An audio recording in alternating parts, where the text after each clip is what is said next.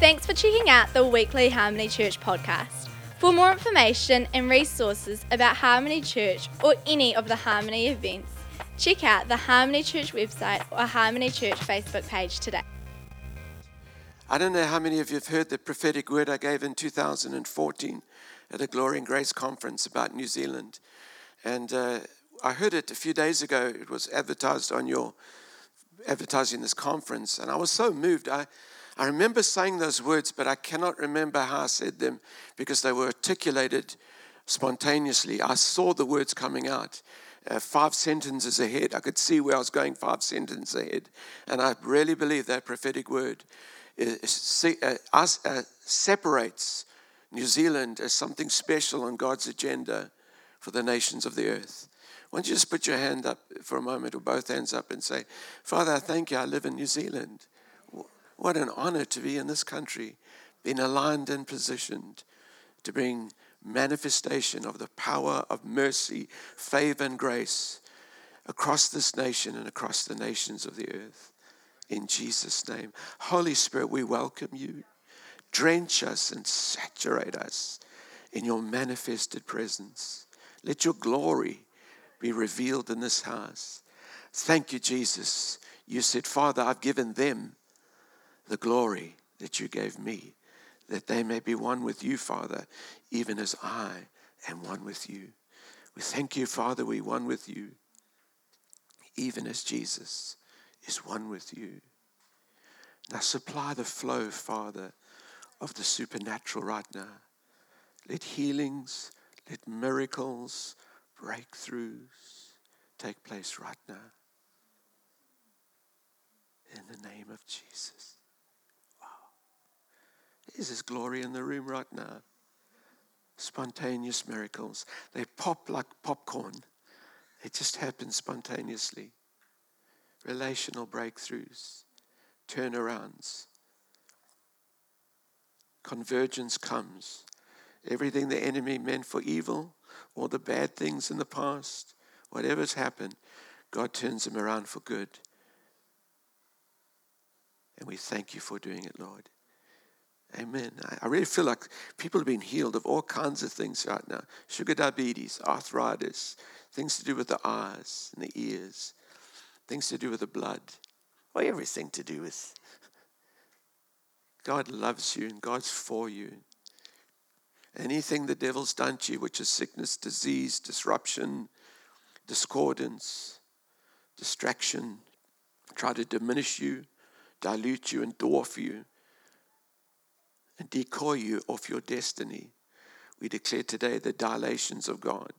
We declare the enlargements of God.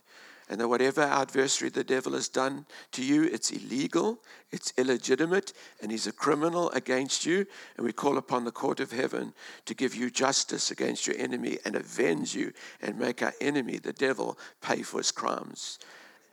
Let your anointing exercise vengeance against the enemies that have tried to attack any of the brothers and sisters in this house, any person in this house. We ask for justice against our enemy in Jesus' name. Amen. You know, nothing can happen in the earth without the church. That if you study the Bible even casually, you will see that the church was always God's eternal agenda. He sees us each as individuals, and we're each special. We have our own voice signature, our fingerprints. Everything is so unique about us. And our Father loves us as individuals. Absolutely, we are sons and daughters of the Most High God. And He chose the exact time and place we'd be born. He foreknew us, and He predestinated us, and He called us, and He justified us, which means He declares us innocent, more than forgiven. We're innocent and righteous constantly in His eyes. And then He glorified us. All of that takes place before we go to heaven. He foreknew us. He predestinated. He had a version of us before time began. Before time began, in grace, He wrote scrolls. He wrote books about us. Within the Trinity, they conspired together about who you would be and what you would be like. And once they wrote those scrolls about you in foreknowledge, before time, in grace, before creation, then God predestinated you. And then in the period of time, He called you, He summoned you into his grace, then he justified you, and then he glorified you. Glorified means he's given you all the potential as an individual to fulfill your destiny and your assignment. Can you say amen? So as individuals, we're incredibly important to the Father. But the church is community. It's a family. It's a multi-membered body. You are a local body. You are the body of Christ. You are a local church. Nothing happens without local churches growing stronger and stronger and stronger and healthier. And it's the average level of the individual spiritual health of each member that determines how healthy the overall body is. Can you say amen? A victory for one is a victory for all.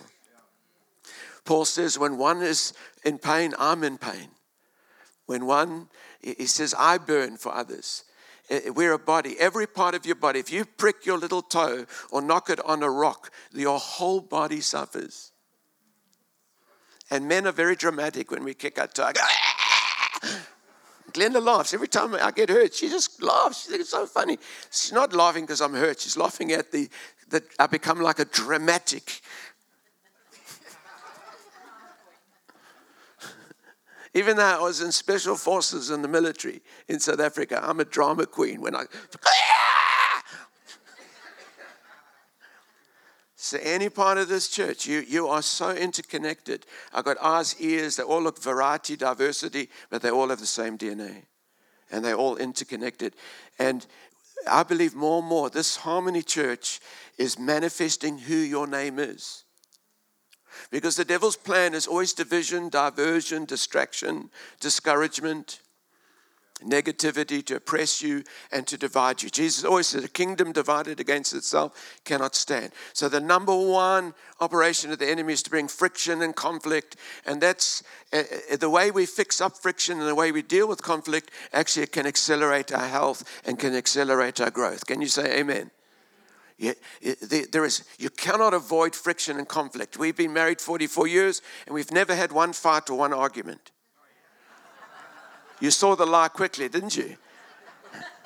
So to stay married and in love with romance means how you deal with your conflict. Your capacity to deal with offense will determine how far God can promote you.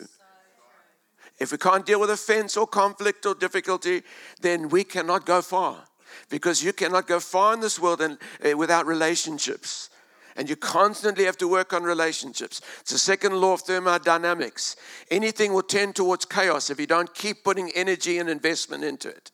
Anything you neglect, if you neglect the garden inside your heart, the weeds will grow there. You have to be constantly living intentionally. And you see, the All Black rugby team they are the champions of the world. And the reason is because they all just lie around dreaming and lazy and passive. And they get so negative. And it's because every one of them are players. And they don't play as individuals, they play as a team. That's why they're so good at it. I wish they'd get lazy and ignore it and stop going to training so the Springboks could win just occasionally. So we're so grateful for the All Blacks because they just show another level of rugby that's never been seen literally on the planet. But if you ask any one of those players, did this happen by accident? No, they were foreknown. They were predestined. They were called. And they took the raw material of what God wired them with, and they have nearly killed themselves in special force training to be able to perform like that.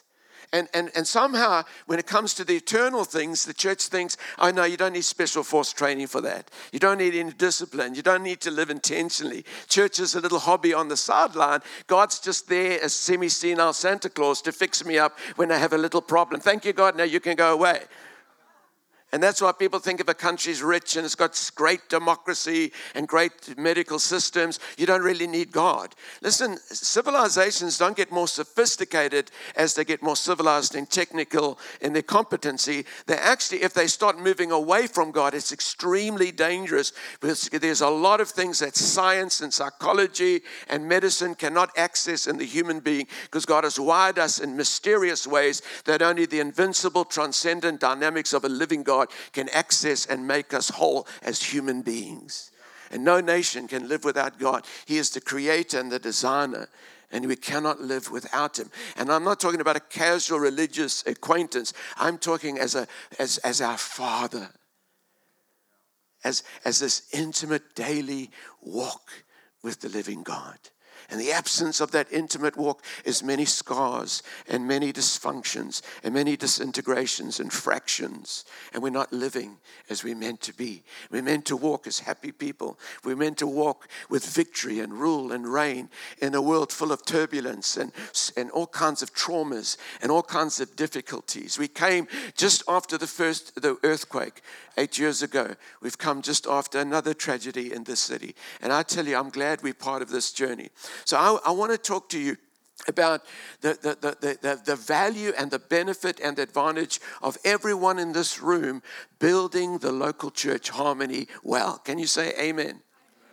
Anyone want to say, yeah, Jesus said, I'll build my church? And the Bible says Jesus loves the church and gave himself for the church.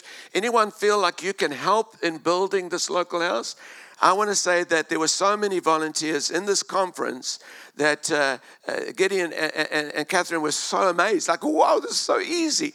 I said, you're living, listen, friends, this house, every single one of us are conscripted by grace, all of us, to be volunteers. See, most churches are carried by an exhausted minority while an indifferent, passive majority pop in when it's convenient. And I'm so glad Jesus didn't just pop into the earth for a convenient trip. He came to give his entire life on the cross. I'm glad for you that the All Blacks don't pop in for training when they feel like it. And honestly, in eternity, there'll never be any videos about the All Blacks. There will be no more talk about rugby. But what you did for Jesus will be eternally talked about. And the way you invest your life is to invest into the local church so it gets more and more healthy, so now you can be salt and light in the marketplace and flavor the marketplace with delicious aromas and smells and fragrances of heaven. Can you say amen? And you are assigned to that. So let me say today, I want to confirm today, you can clap every now and again, you can affirm what I'm saying every now and again, and pander to my insecurities, okay? Thank you very much. Thank you.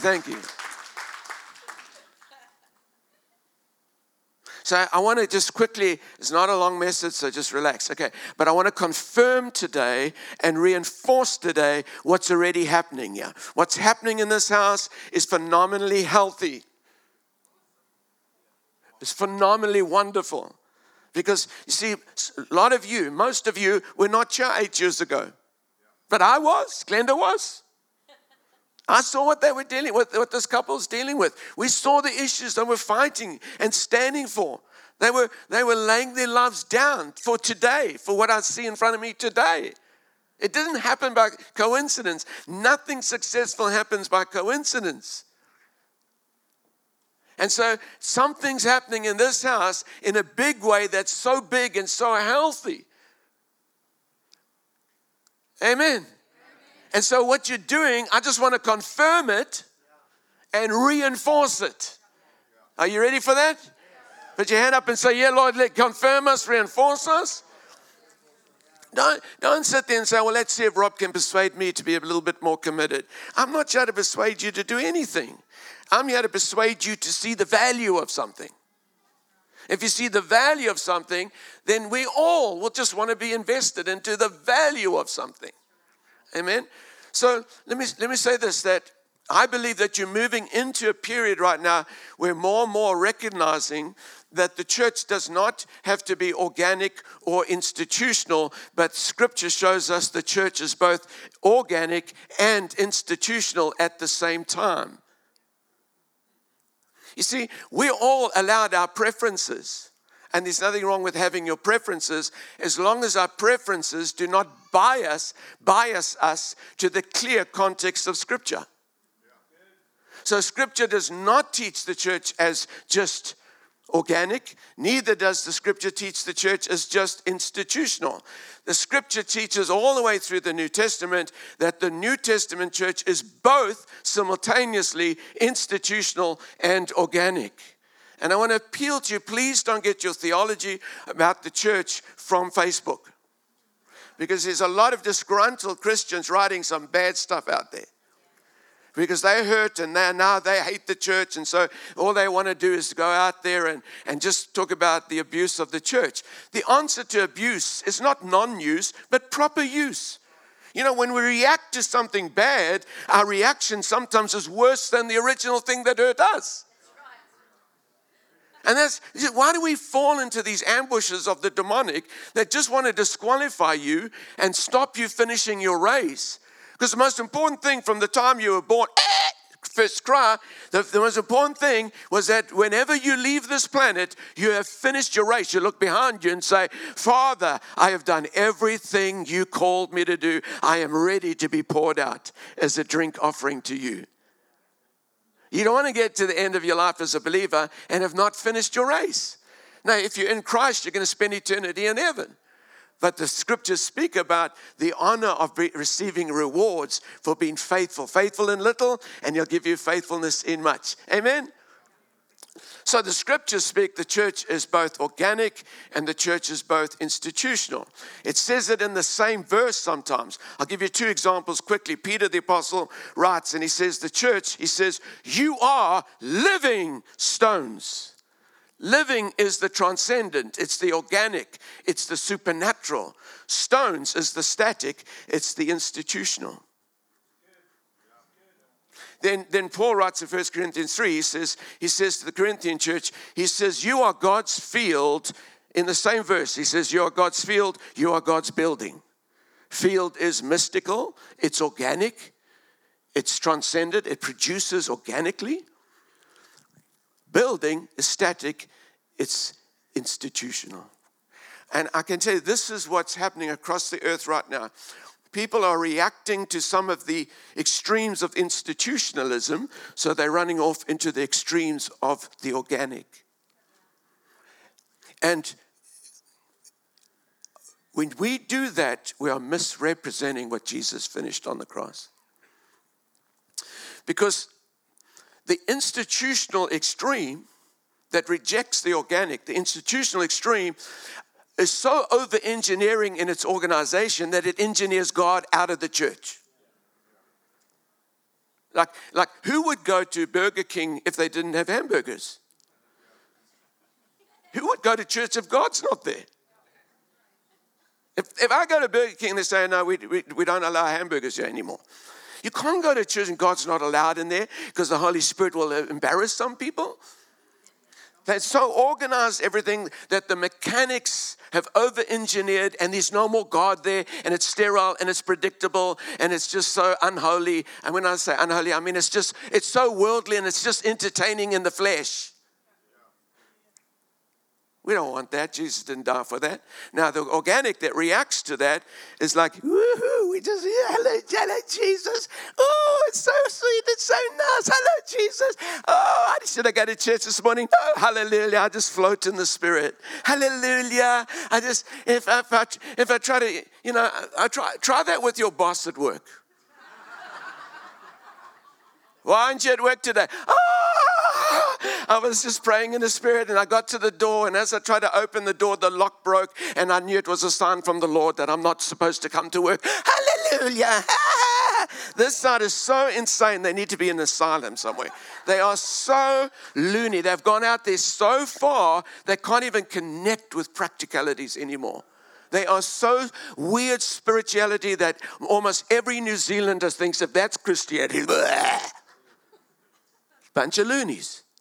Got enough people like that in my family. I don't want any more. This group, I'm talking about the extreme, the institutional, it is so controlling. It's so mean and legalistic and predictable. God says, stop thinking you've got to make a choice. It's both. And if the price to grow, if the price to see more people saved and more people added is that you've got to be a little bit more organized, that's a small price to have more people going to heaven with you. And you can become a big church with a small church feeling.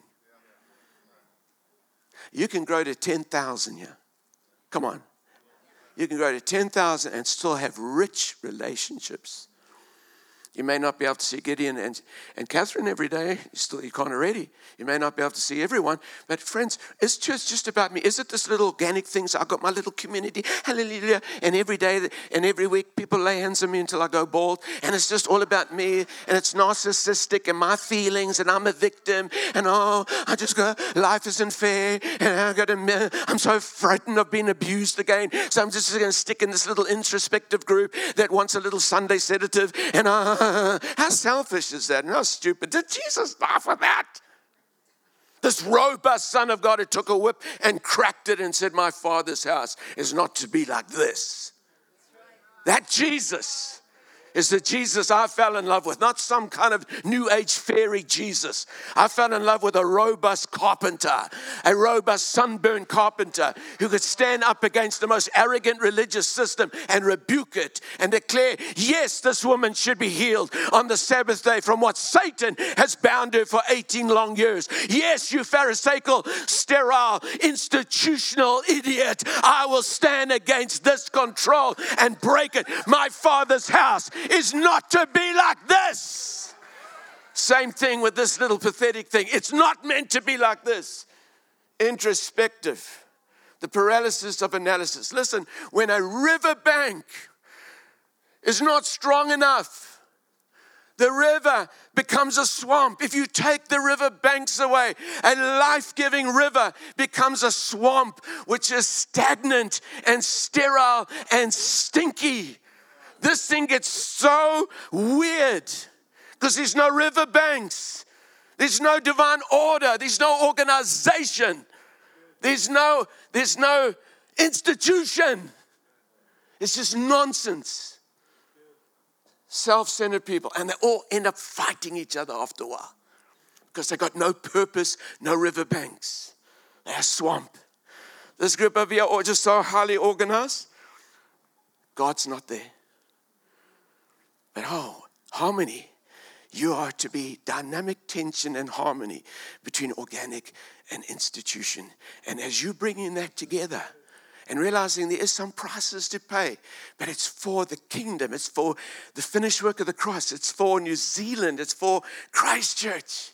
You have the message of grace. You have the message of freedom. You have the message of liberty. You have the message of emancipation. You have the message that carries the anointing, the message of ever-increasing glory. Your DNA pattern, your footprint is not to level off at 200 or 300, 400 or 500 or 800 or 1,000 or 2,000. You are to keep moving. It's not about numbers. It's not how many bums are on a seat on Sunday. It's about equipping and empowering people to walk as the people of the kingdom and to bring more of heaven into Christchurch. It's not Sunday morning only. It's not just to come and get someone cheer me up. We can be cheerleaders, but I tell you, every one of us need to be cheerleaders. Are you still with me? So that's the first. That's that part finished. Okay. Now I've got to see if I can do it quickly. Now I want to talk to you as individuals. I've just talked about the corporate. You're both. Now let's talk about as individuals. The Bible says encourage one another daily. Okay, so you cannot encourage other people unless you learn how to encourage yourself. Because discouraged people discourage other people. Hurt people hurt other people. So I am the one that is, and I'm the only gardener of my garden in my heart. The Bible says, guard your heart with all diligence, for out of it come the issues of life. It didn't say, let your wife guard your heart. God did. It says, you guard your heart. Now, I know that Philippians 4 says, be anxious for nothing, but in everything by prayer and supplication, make your requests known unto God with thanksgiving and praise, and the God of all peace will guard your heart with peace that passes understanding. But it's still me. I need to go and pray. I need to monitor what I am, the monitor and the manager of my moods. See, Western society has gone so far in democracy that we've moved into some strange idea that of almost like Marxist socialism, that everyone else is responsible for my condition in life. No, you are responsible for your own levels of happiness. And you think that's horrible. No, it's not horrible. It's very powerful. I can turn myself on and be happy in the midst of real difficulties and hardships. I'm right now in the midst of some real difficulties and hardships, Glenda and I, going through some extreme pain on some issues. But I am refusing to let myself be discouraged, because how depressed you would be if I just did not monitor my heart every day. And I've done that for 43 years. I have been happy every day for 43 years. Because I take responsibility to guard my heart. For out of my heart come the issues of life. Out of your heart, Jesus says, comes the treasures. So if you've got no treasure in there, what you've got is cursing coming out there, negative words, and your voice is the most supernatural signature to your consciousness. When I preach, you kind of listen to me, but when you preach to yourself, your soul identifies the voice signature of your mouth. And so what are you preaching over yourself? What are you saying to yourself? I will not go to sleep at night. If my mind is disintegrated, I'm worried or anxious, I will walk the floor praying in tongues, but mostly just declaring, Rob, you can do all things in Christ Jesus. Rob, greater is he that's in you than he that is in the world. That thing that's trying to threaten you, I decree and declare, my God is greater than that. And when it comes, the peace comes, I'm integrated, I'm aligned, I go to sleep. So that you don't ferment that stuff in your sleep. And I do that every single day. I don't wait for someone to come and do it for me. I don't wait for 33 years lying next to the water for someone to roll you in. Should have just rolled 1 millimeter a year, he would have got in. Stop waiting for someone to come and rescue you. Jesus has come and he did redeem you. And he gave you everything he's got. Can you say amen? The Bible says that David encouraged himself in the Lord. He encouraged himself in the Lord. Now, you know, I know that in the Western world we think we're going through traumas, and there are definitely traumas in here. But I grew up in Africa. I know what's going on in China, in some of Central Asia, and Syria, and the Middle East. And I tell you the horror of what's going on. Friends, we do have traumas in New Zealand. But I tell you this, we need to just wake up to the fact that David encouraged himself in the Lord, because let me tell you the consequences of not encouraging yourself, but waiting for someone else to come and encourage you. Because when you are encouraged, you come to church encouraged, the worship team works less hard, and maybe for some newcomers who arrive as unbelievers who don't know what we know as believers, that they work hard for the newcomers. But for believers, you should come here so encouraged that you bless the worship team, and they just about get charged over by you because you're more enthusiastic on the floor than they are on the platform. That's normal Christianity, because you encourage yourself in the Lord. And start thinking about the unbelievers coming in. That we work hard in everything we organize and set up for them as our VIPs. But we know most of the energy often goes just encouraging discouraged Christians, because they want to encourage themselves. They want God in their own heart. Proverbs 4:20 says, above all else. That's the highest thing. Above all else, God, your own heart. For out of it comes issues of life. Your heart is a compass, and it will set the setting of its own setting.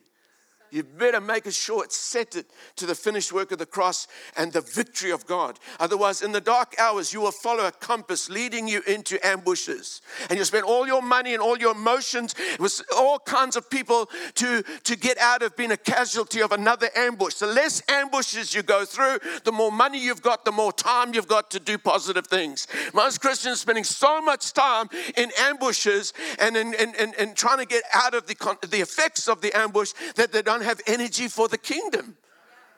Just stop going into those ambushes by having a heart that can read the situation. And listen, if your heart's in good condition, it's got a good attitude, you've got good setting, and you can read the ambush. Amen? I was trained in the military what to do if you go in an ambush, but mostly important, how to avoid going into one. Because an inferior force can kill you if you go into an ambush, because they set the whole thing up. Come on, I don't want any more ambushes. Don't blame God when you walk into one. You walked into it. I've walked into some. What was happening with David? David was in Ziklag. They'd gone off, the men on their horses, da-da-da-da-da, and they come back, and all their wives and all their children and all their wealth has been captured by enemies and taken away. And your wife and all your children, never mind your goods, your wife, your kids. And the men were crying. The men were crying. It says they cried so much that no more tears left. Men, hardened soldiers. And then, because they didn't guard their hearts, now they want to kill David. Now they want to blame the man that has led them into destiny, that brought them out of the caves of Adullam, brought them out of being dispossessed and disinvested. He brought them into a destiny with the living God. Now they want to kill the man they owe to because they're so upset. Now David can't even lead now because when you're in that kind of distress, it's very difficult to make wise decisions. And so the Bible says David encouraged himself in the Lord. So when he got courage back, because discourage means to take courage away, when he got courage back, suddenly you can think properly again. You cannot think properly when you're afraid. You cannot think properly when you're stressed. You make bad decisions. Don't write that email. Don't resign that job. Don't break away from that relationship in a deep state of discouragement. Wait till your heart is edified again and then make those life decisions. Come on, can you say amen? Don't marry someone when you're discouraged. Well, this is all I got. I better just have a go here. Sorry, I'm getting a bit hot, Glenda. Glenda's going to run through the crowd and just wave the coat up. Benny Hinn. Just wave it over. Just wave it over your own head, Glenda.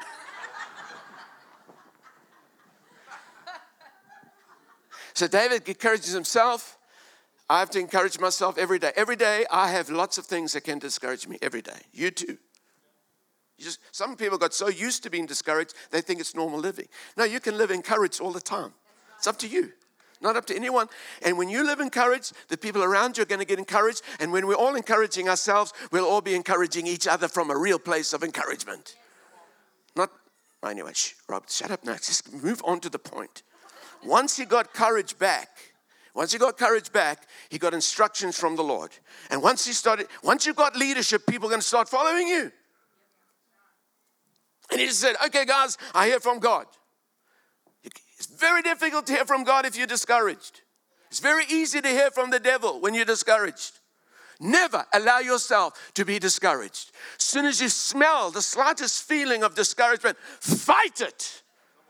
Because you can make some mad decisions in discouragement. You can have funny doctrines. You can fall into this weird thing over here called the organic church when you are discouraged. Or you could stay in this place for the rest of your life if you're discouraged. You just sit there and just be brainwashed. Get out of both. Stay here. Institutional and organic all at once. Come on, amen. So David says, I got the word from God. We're going after them. Let's hunt them down, man. Let's go get them. He's an angry man now. They get to a river. Some are tired. David says, it's fine. You can stay back. And they go on. And they capture the enemy. They kill them all. Praise God. Wouldn't you have liked to live under the old covenant? Much better. Just kill your enemies. Don't have to take them to court. Just kill them. It's so simple. It's so quick. And David was a white shark. Let me tell you, he was a poet, but he was a warrior. He wouldn't want to make David angry. He could write beautiful psalms and beautiful poetic words, but do not be deceived. He was a big killer white shark, boy. He's like sing song, yeah, God gives me strength to bend a bronze bow, which can shoot right through a shield and kill the guy behind the shield. Hallelujah, I can cut off heads. Yeah, I'm God's man. And you got men that come to church today. Come on now, man. Come on. You got to fight for something. You can't kill people, but in the spirit you can kill things. You're warriors, men and women. My wife is a warrior. They killed the enemy. They got their wives back, their children back. They got everything back. They got their own wealth back, and then they got all the wealth of the enemy back. Listen, on that day, David had to encourage himself because he was so distressed. On that same day, a few kilometers away, Saul, the unofficial king, he'd lost the anointing as king of Israel, fell on a sword. From that moment, automatically, David was coronated in heaven as the king. He'd been waiting many years, but God had told him he's the next king. If he hadn't encouraged himself in the Lord, his brothers would have killed him. They would have not got their children back. They would not got their wives back. And David would never have become king of Israel. You think, oh no, God sovereignly made it to happen. No, he didn't. You've got choices. If you don't encourage yourself in the Lord, it's bigger than what you think. It's more dangerous than what you realize to live with a discouraged attitude. It's dangerous. You make terrible decisions. David became the greatest king Israel's ever had. No one got Israel to the borders that God prophesied to Abraham. Not even Joshua didn't get near there. David fought 66 battles as king, and he won all 66 and extended the borders of Israel to the full extent of the promises of God to Abraham, and they became the superpower of the world. And Jesus in heaven sits upon the throne of David. Now, if David hadn't encouraged himself in the Lord, there would have been no throne. Do you think you should maybe encourage yourself in the Lord? So let me give you 3 attitudes to close with. Can be quick. 3 attitudes to close with. Three dispositions, 3 demeanors, 3 spiritual postures that by and large Glenda and I have lived with for 43 years. 42, we got saved 2 years before, 2 years after we got married. I don't know, something like that. I know this sounds arrogant, but it's not arrogant. I've never been backslidden. I've never been lukewarm. I've never been what people call dry places, because I live in the new covenant. There's open access to his realms. But people were here yesterday, they got impartation. A whole bunch of people, a lot of people. The realm of glory was so strong in this place, people were just weeping, but we're in awe of them. When the glory comes, you step into the eternal realm and you become so conscious of the majesty of this awesome God. There was such reverential awe in this place. Well, if you encourage yourself and you stay in that attitude and you don't go just institutional or go organic, but you keep harmony, institutional and organic simultaneously, there's no limitation. If each of you take the time and the responsibility to govern your own heart, to guard your own heart, not wait for your wife. Listen, your wife can hurt you sometimes. Husbands can hurt their wives sometimes. If I walk around like a brat waiting for her to come and say sorry, we've got to put off childish thinking and put on adult thinking. Amen? If you never have arguments in your marriage, it doesn't mean you've got a good marriage. You've probably got a bad one. You're just not being real with each other. We've got a good marriage. We have lots of arguments. Glenda knows I'm always right and she's always wrong, but otherwise it's...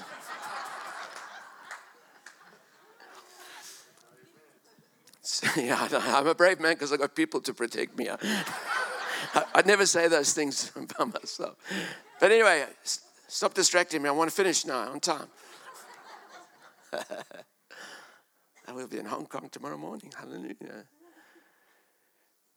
Just attitude number 1 is, this is why I believe strongly, is that every human being was born into this world to fight for something of eternal value.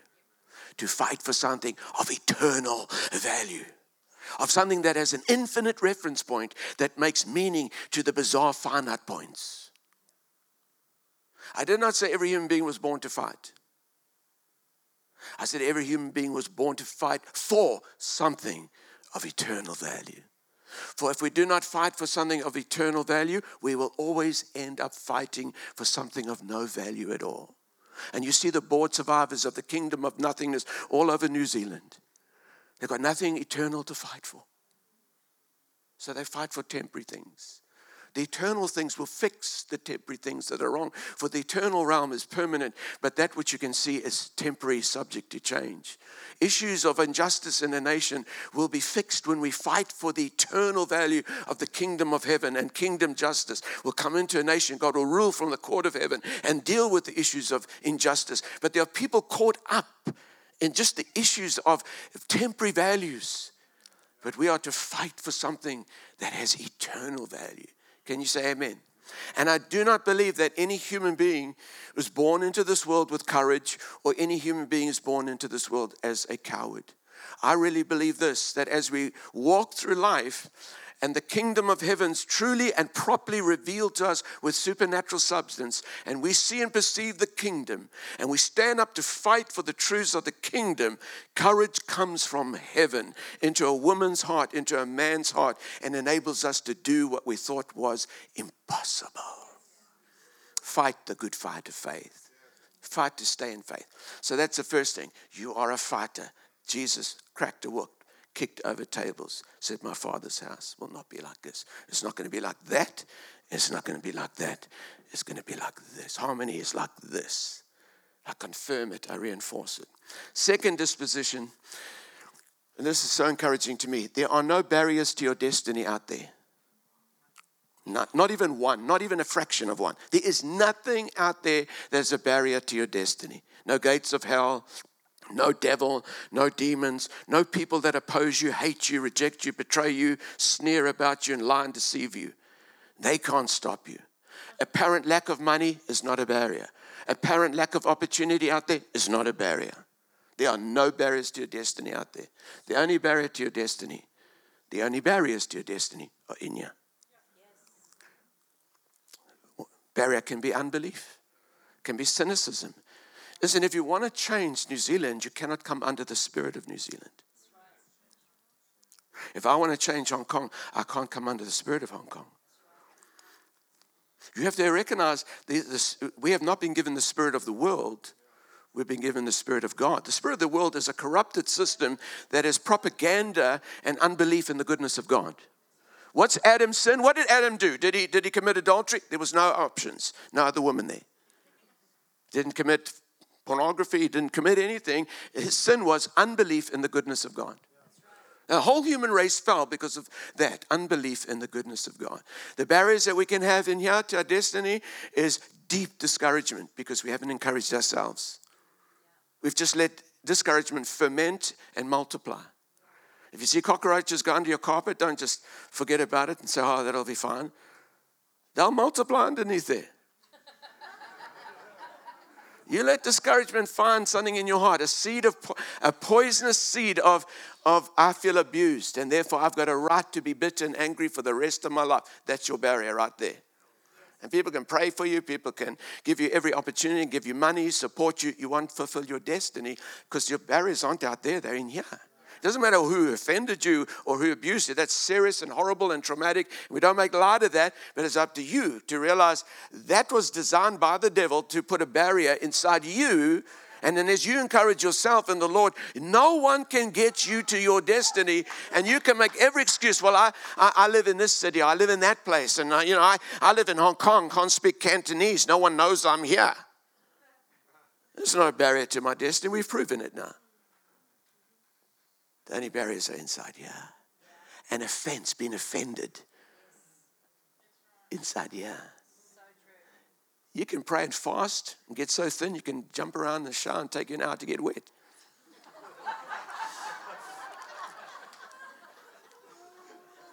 You get so thin you're like a zip with its tongue sticking. No, anyway. You can get as super spiritual as you want in this swamp here. And you're not changing New Zealand. You're not changing your business. You're not changing your education system where you work. You're not changing the environment. You're not being salt and light. You're just being. But when you come to a church that's bold, robust. I love robust churches, passionate churches. You've got a passion here because your pastor and you're both, Gideon and Catherine, both of them are pastors, but they are like passionate. Passionate.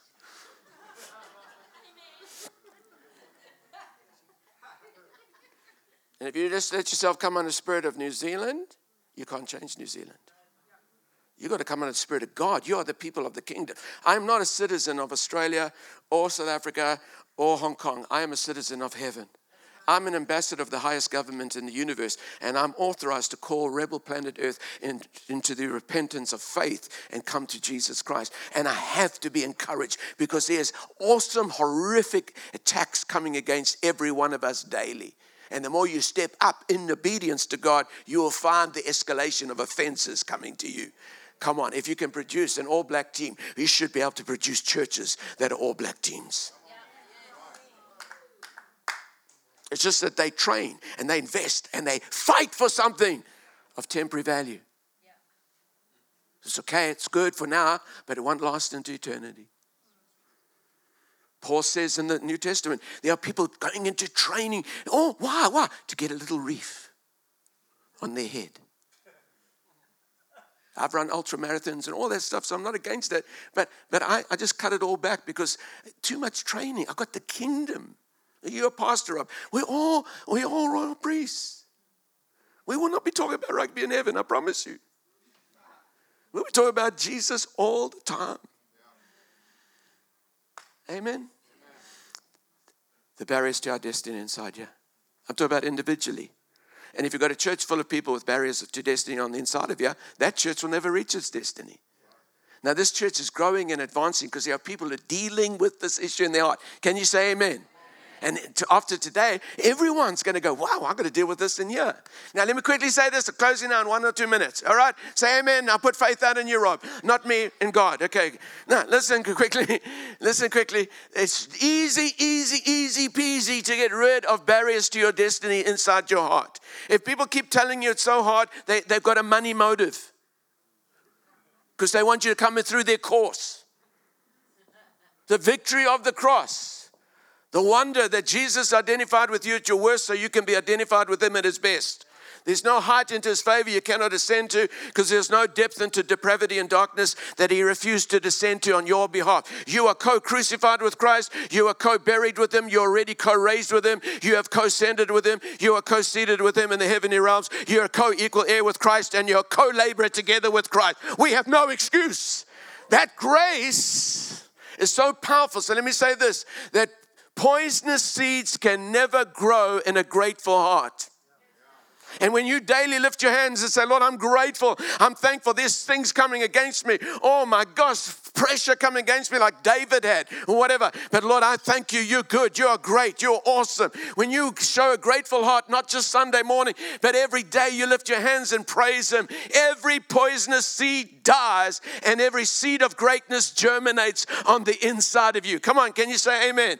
It's putting off childish thinking and putting on adult thinking. And we say, Lord, I know that you never brought this sickness on me. You never brought this cancer. You never brought this divorce. You never brought this betrayal. You never did bring those things, but you knew it was coming. And so you helped prepare me so that in those difficult times, I could lift my hands and say, Father, I know you never brought these. I don't blame you. But Lord, I thank you that these difficulties has taught me to rely more on your grace. These rejections have taught me to get my identity truly from your favor and from your grace. I give you praise that these difficult times are not barriers to my destiny. They are bridges into my destiny. Come on, can you say amen to that? Everyone who does this every day of your life, you will have no regrets the day you leave this planet. Most people will leave this planet going, oh, I wish I'd have taken more risks. I wish I'd have been more adventurous. I wish I'd had more faith. I wish I'd have dealt with my heart. You got to get to the end and say, I'm spent. I've done everything. I've finished. Because you just run decade after decade after decade because you look after your heart. Last thing is, you may live in a limiting environment. You may feel like the home you're in or the context you're in is a limiting environment. That is not a problem. But never let the limiting environment get inside you. Because you've got the unlimited God inside you and you can dream big.